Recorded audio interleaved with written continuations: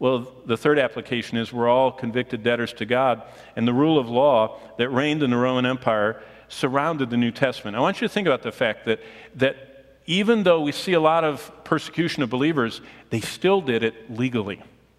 They passed laws, and then they persecuted them. It wasn't mob rule. Now, out sometimes, little mobs gathered and, roughed up the Apostle Paul.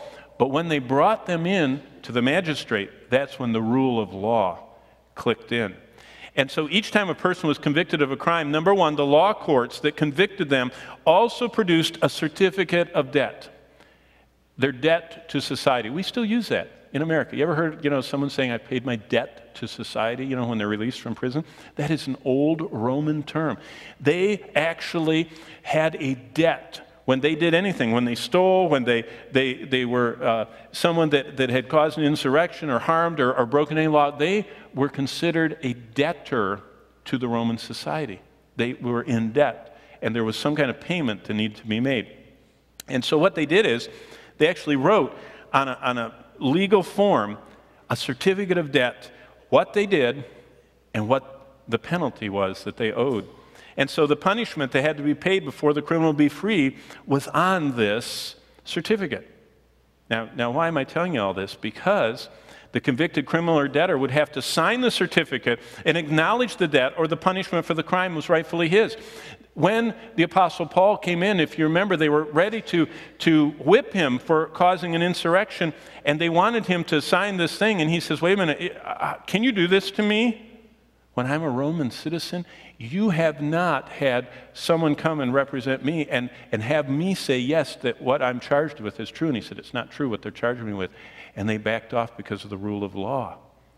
That he had to actually, as a citizen, be presented with his guilt and sign it. This was in everybody's mind. And so this certificate of debt was then nailed to the door of the cell where they were imprisoned. There was no one that was in prison without knowing why they were there. If you walk through the jails of the Roman Empire, you would just look on the door and you would see why they were in there. A deserter from the army, a rabble-rouser, some kind that did an insurrection. That's why Barabbas, it rattled off everything Barabbas had done. How did they know that? Because it was on his prison door. This certificate of his debt to society, his murder, his insurrection. If it was a capital crime, that certificate was nailed to the cross. So just think of that. When you think about the New Testament account, it wasn't just Jesus that they made a little plaque to put over his cross. We think that and in all the movies we do, it's only Jesus that has anything over his head. They all had a certificate. They all had what they were guilty of. They all had this same setup. It's just the gospel writers emphasize Christ. And until their sentence was completed and the crimes were paid for, each one of them had that outstanding debt that was reminding them of what they did. Well, biblically, we are all convicted debtors to God. And that phrase, if you look down at verse 14 of Colossians 2, it says, what did God do with that? Having wiped out the handwriting of requirements that was against us. That's the whole legal record of all of our sins.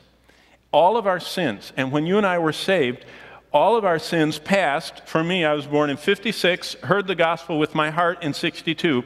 So all my sins at that instant were 6 years of past sins. From 1956 to 62, he wiped out the past. Then he wiped out the present. That was what I was doing at that moment. And at that instant I received Christ. He wiped out the handwriting of ordinances all the way to the last day of my life. That's why we have to remember that if Jesus has forgiven us of even one sin, he's forgiven us of all.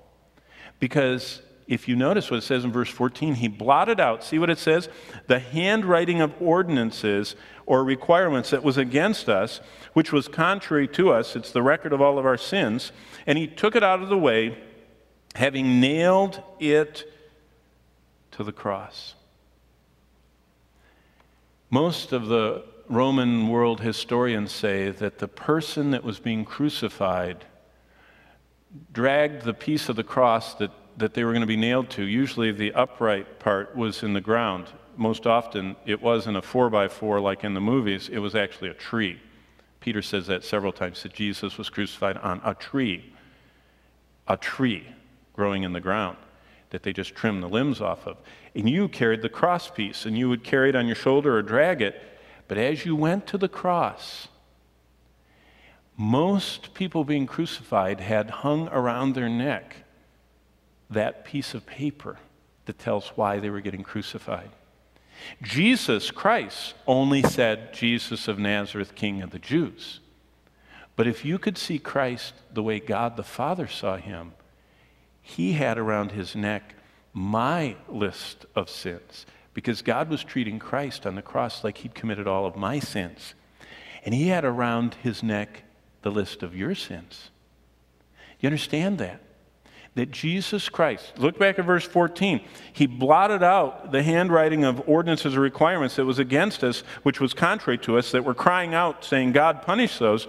How? By nailing them to the cross. The handwriting that was against us. Doesn't that make Paul's imagery here in Colossians 2:14 just leap off the page? Can't you see the sign over Christ's head? That's how our redemption should touch our hearts. That's why the early church celebrated so frequently.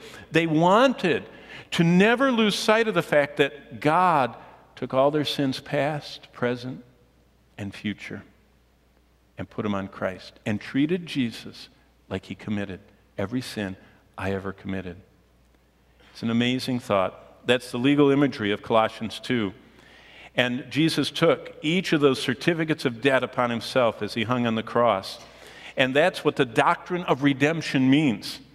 The doctrine of redemption is that believers' sins were all put onto Christ's account.